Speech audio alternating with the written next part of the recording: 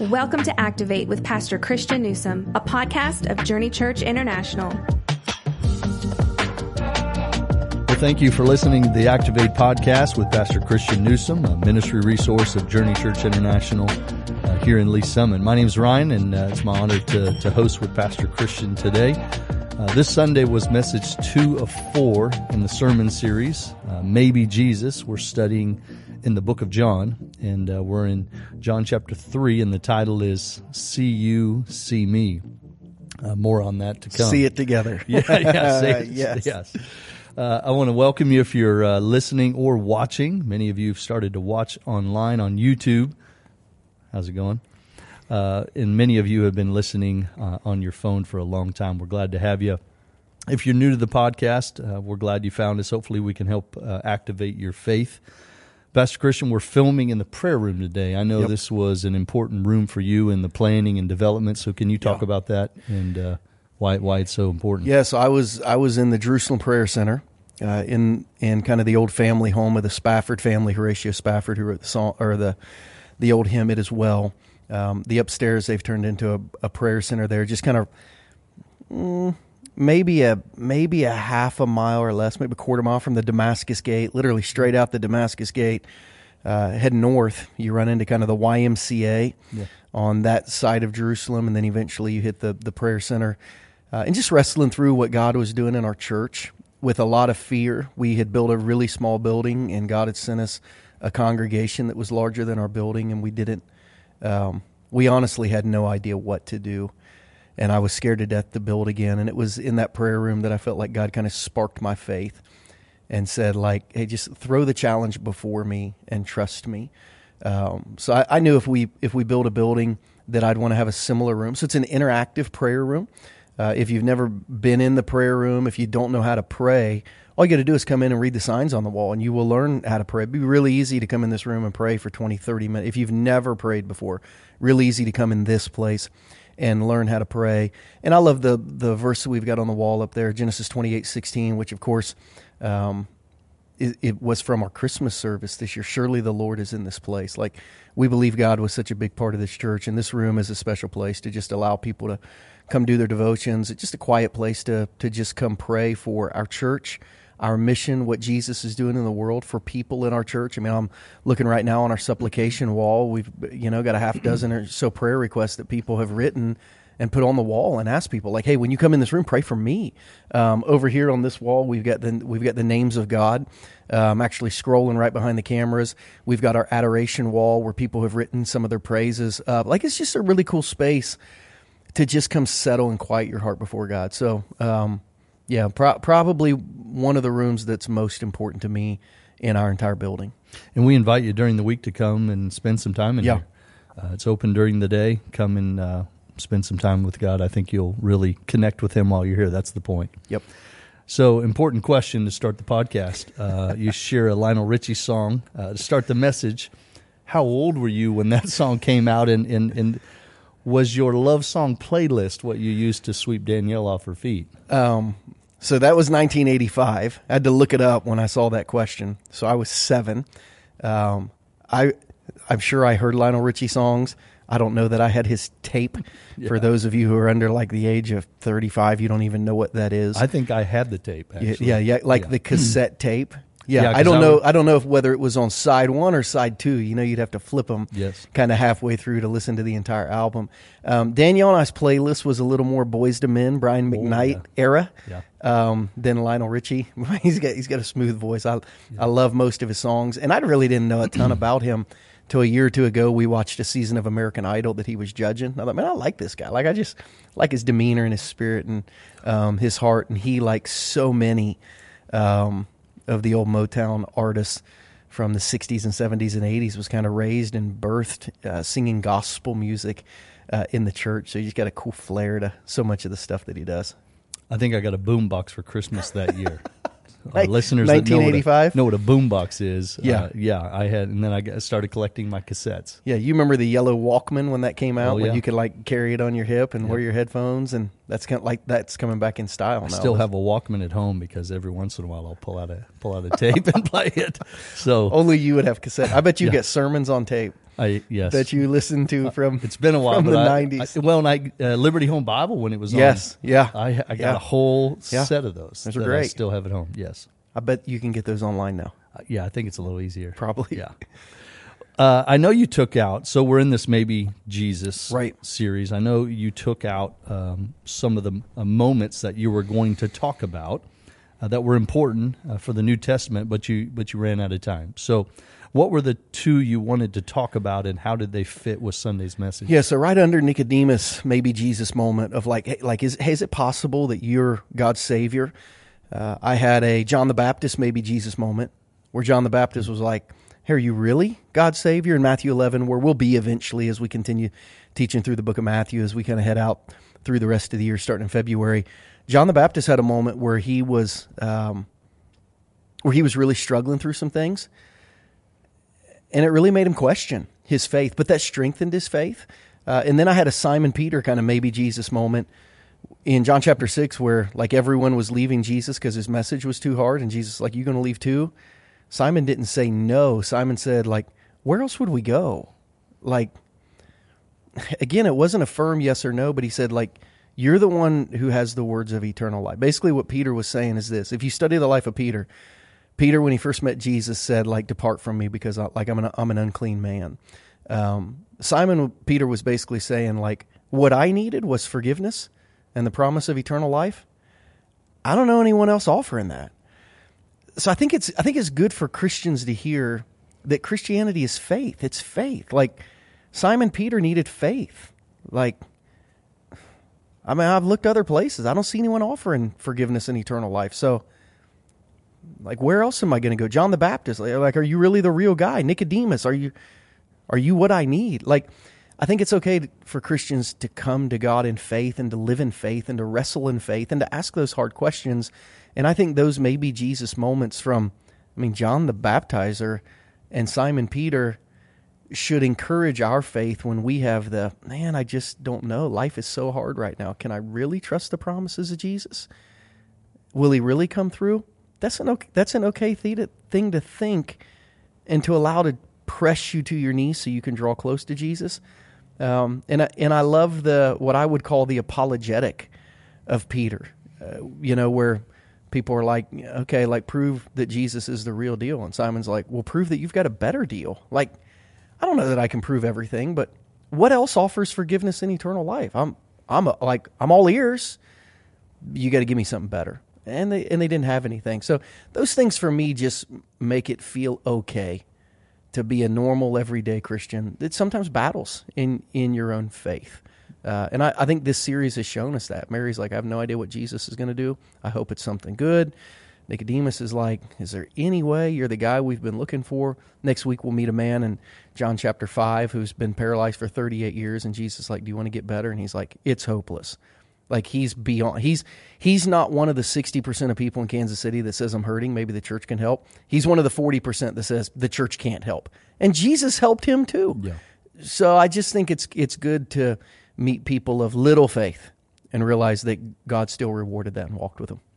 So this one's about Nicodemus and his Maybe Jesus moment. Yep. He's a Pharisee. Yep.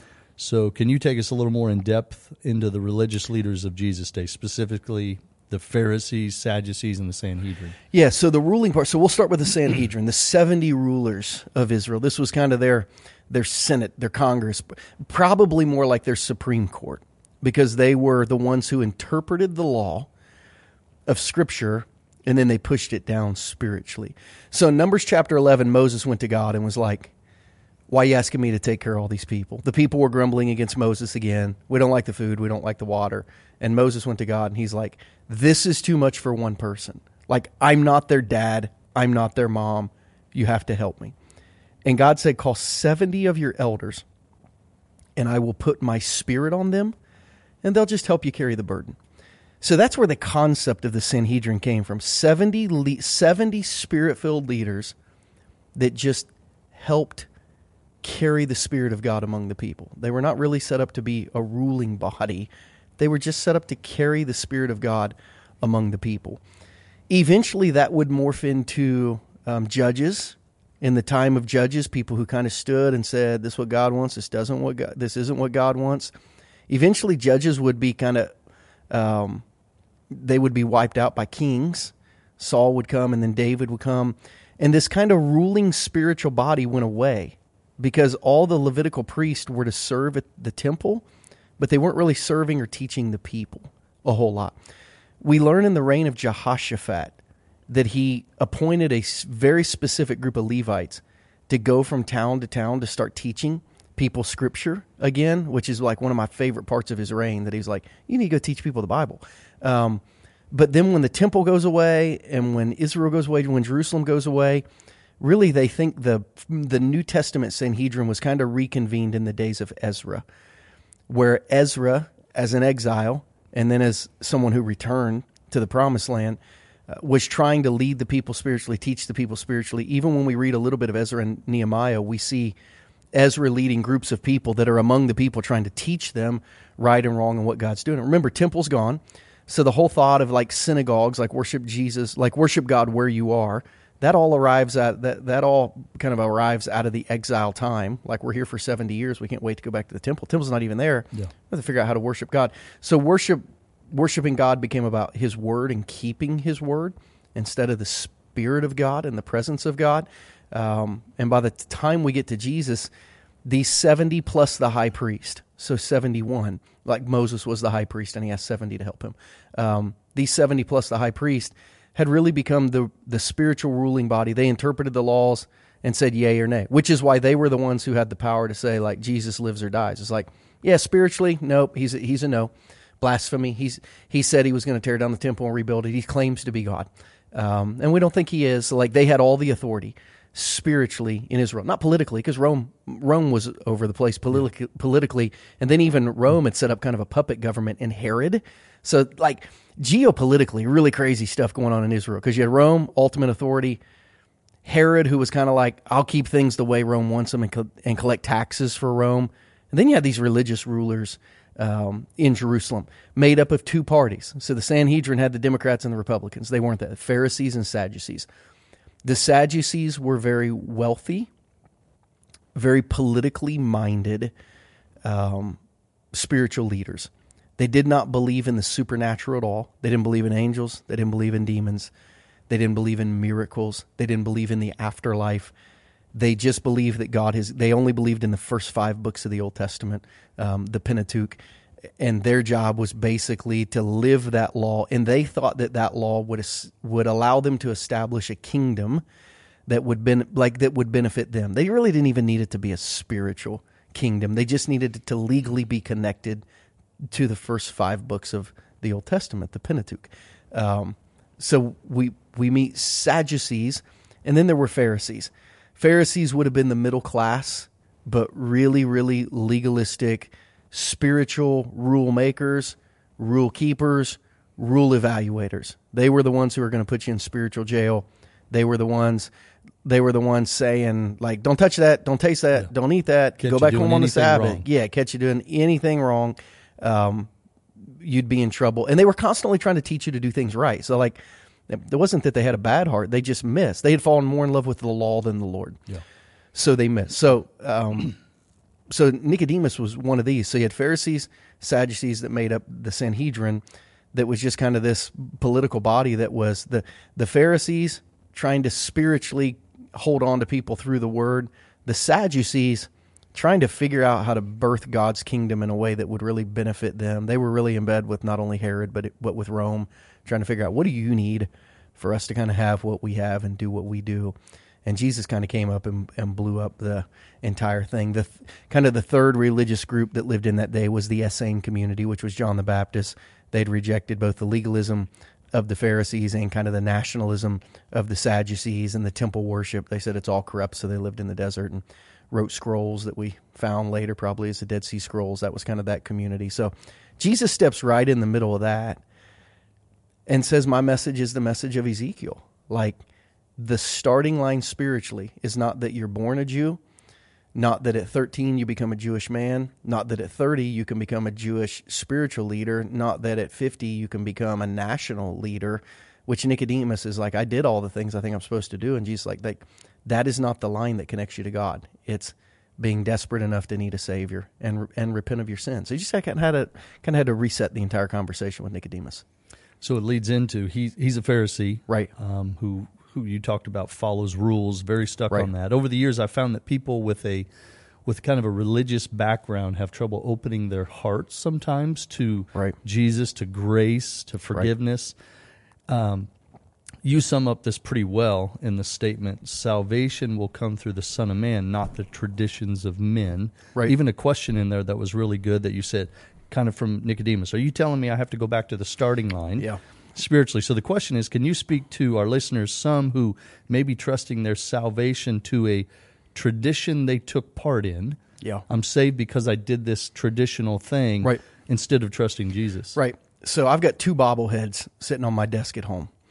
One of Charles Spurgeon. I don't even know where it came from, but it's one of my favorites. And one of John Wesley that I got on a vacation to kind of the Atlantic islands of Georgia. I didn't realize that that's one of the places that John Wesley came and did all his revivals. One of my heroes spiritually. So I went to a Wesleyan church growing up, and of course Wesley also birthed the Methodist movement. And the thought of so much of what I learned growing up, and the thought of the Methodist community is there are these methods that Christians follow to stay close to Jesus. And we would say there's no question that spiritual disciplines help you get closer to Jesus and make you more like Jesus. But those kind of became the responsibility of man to get to God rather than the response of man because God got to them. Yeah. And grace says, like, regardless of what, like, you were blind and Jesus opened your eyes. So, like, the only reason you see Jesus is because he wants you to see him. Like, he came to you to rescue you. Now, as a response to that, you want to be more like him. You want to be closer to him. You want to learn his word. You want to get baptized. You want to get catechized. You want to remember all the scripture. You want the blessing of the church on your marriage, and you want somebody to read last rites or come pray for you when you die. Like, all these things spiritually are really, really important. I don't do them so that I will be saved. I do them because I am saved. Yeah. And so I think that the 2 words that are really good there are response or responsibility. When a church starts telling you your responsibility to prove that you're a Christian, to stay a Christian, or to become a Christian, are to do all these things. And Ryan, we have people in our church that's like, I don't think they got saved because they've not done these 5 or 6 things yet. And it's like, okay, I think there's a conversation to have about, hey, like if Jesus is really in your life, your fruit should look a little more like this. But that does not mean that they're saved, and doing that does not save them. We're talking about 2 different things. Mm-hmm. My responsibility that saves me, or my response because God has saved me. And we've got to make sure that discipleship flows out of grace, and it comes from a heart of love, and pushes people to spiritual disciplines because of their love for Jesus, not methods of salvation so that they can like twist Jesus' arm and say, well, I checked every box, like you have to now. And those who believe they are responsible for their salvation or for keeping their salvation, they got to go back to starting line spiritually, because it's a beautiful, much more healthy, much more freer place to live from. You mean all I have to do is admit that I'm a sinner in need of a Savior, and then start from there? Yep, that is the starting line. You see God for who he is, you see you for who you are. Yeah, and then you repent. And you say, I'm sorry, and you tell God, like, hey, I don't want Jesus, I need Jesus. It's a life or death thing. I need him. And if I have him, I have spiritual life. And if not, I live in spiritual death. I need him. We've had some great conversations over the years with people, even sometimes when they want to talk about baptism, helping them to understand the difference between, well, I did this as a kid, so therefore I'm a Christian. So well, let's talk through this. So if you're listening and you are kind of wondering, we'd be glad to have those conversations. Our spiritual care team would love to have those conversations. Spiritual disciplines are great. The methods for knowing Jesus are great, but the motive behind them is really, really important. Yes, absolutely. You talked briefly about the prophets, Jeremiah and Ezekiel, and the new covenant promises made to exiled Israel. Can you go into a little more detail there for people who want to understand the new covenant ministry of Jesus in the New Testament? Yeah, so what's funny is you have these new covenant prophets in the old covenant part of scriptures before the new covenant even started. So the old covenants of connection to God, the Abrahamic covenant, the Davidic covenant, the Sinaitic covenant, telling Abraham that his people, the Jews, are going to bless the world. The spiritual line is going to come from him. And then the Apostle Paul does a real good job saying, like, not every physical relative of him. I mean, like Jacob and Esau were only a generation away, and one of them was a God follower and one of them wasn't. So it wasn't just the blood in their veins. It was the spirit of their heart. But Jewish people, the land, the promised land that Moses and the people worked so hard to get to, the king, the royal king, that the Messiah would come and be a king of Israel. So the royal king in the line of David. And then the temple, of course, where God's spirit was. Like, all of the promises of God that made the people think he was among them and would be among them and would use them and would fulfill his mission were connected to all those old covenants of nation and land and king and temple. And by the time Jeremiah and Ezekiel were prophesying, those were gone. So the people were asking, what do we have now? Like, everything that was promised, and let me say this real clear, everything that was promised, we lost. God didn't remove, but with his promise came conditions, and we blew it. Like, God said, if you follow me, nation, land, kings, temple. We didn't. We've lost all those now. Have we lost God? That's a great question. It was a really good question. So Jeremiah shows up in Jerusalem. Ezekiel shows up in Babylon, and they're basically giving the same message to people. This is going to look different now because you lost nation and land and kings and temple, but you've not lost God, because it's always been by a spirit, and it's always been by faith, and it's always been by a heart of repentance that knows you need God to save and rescue you. It always comes from understanding that this brokenness needs to be covered, and you got so used to the religion of Judaism that you lost the God of Israel. So Ezekiel and Jeremiah have these very, very unique ministries of saying, you blew it with the old covenant, but God's not done. God's not done. God's not done. God's going to do a new thing, new thing, new thing, new thing. And the new thing would not be renewed nation. The new thing would not be renewed land. The new thing would not be renewed kings. The new thing would not be renewed temples. As a matter of fact, in the days of Jesus, the nation of Israel was a vassal state of Rome. The land of Israel was in the Roman Empire. The king of Israel was a puppet king who was part Edomite. And the temple of Israel had been built by a pagan named Herod to basically buy off the religious people so that he could have his support. Like, none of the old covenants were spinning in the time of Jesus, and yet here he comes in the new covenant, which the word covenant means promise. The new promise of God to connect to the world, which had always been through his spirit, which Ezekiel had to remind the people of, was poured out not only when Jesus died, but when his Holy Spirit fell on Pentecost. So you have Jeremiah in this gap in history. Old covenant promises appear lost. Is God done with this? No, he's going to do a new thing.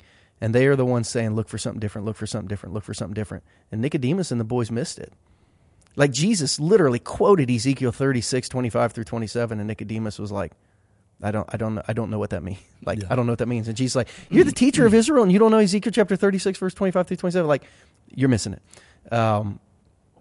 So it's a fascinating period to read. Last half of the book of Isaiah, even though Isaiah was not an exilic prophet, and then Ezekiel, Jeremiah teaches so much about, all right, the old way looks dead.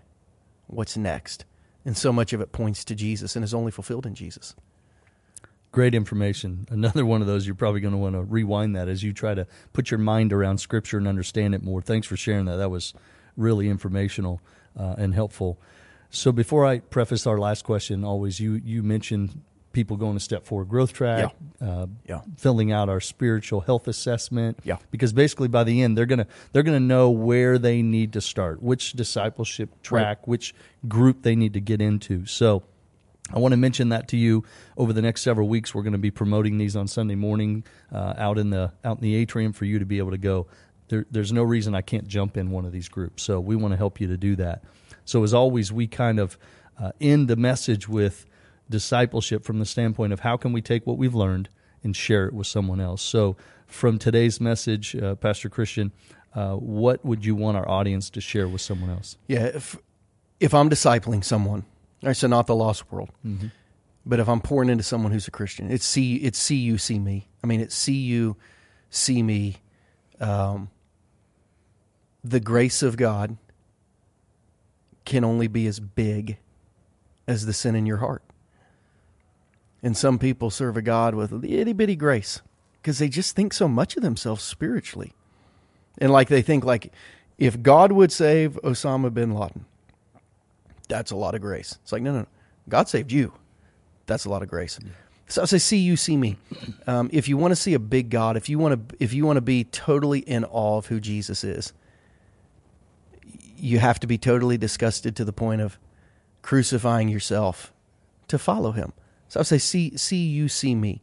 Your grace, the way you see grace will never be bigger than the way you see your sin. And we just got to keep pulling back the layers to realize how broken we are, to realize how good God is. And I think that concept is so important as Jesus unpacks this conversation with Nicodemus. Nicodemus is like, hey, I see you. And Jesus is like, that's great. But the requirement for salvation is not just that you see me, it's also that you see you, that you see your heart, and that you understand that you need a savior, not a star on your chart, because you've achieved everything that a Jewish male can achieve. And hopefully that'll drive you to, one, understand how much you've been forgiven of. Yes. And then you'll realize God wants to do the same in other people's lives, and you'll remember to invite people. This whole year for us is come and see. Yeah. So let's remember to invite our friends, invite people, and even those who we may have given up on. We just think, oh, they're too far gone. Especially those that we've already given up on. Yes. Thanks, Pastor Christian, for sharing. Thank you for listening today from wherever you're at. We hope you'll come and join us on a Sunday morning if you can. We'd love to have you come and be a part of one of our services, either 8:45 or 10:30. If you have a question for us, remember you can email us at activate@takethejourney.cc. It's been a little while since someone has sent us a question, so feel free to do so. Otherwise, we look forward to catching you next time on the Activate podcast, where we challenge you to build a faith that is active.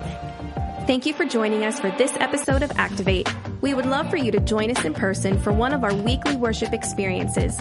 You can find out more information about JCI on our website at takethejourney.cc. Help us get the word out about this resource. You can do so by subscribing, reviewing, and sharing this episode on your favorite social media platform. Thanks again for listening, and we'll catch you next time on the Activate podcast.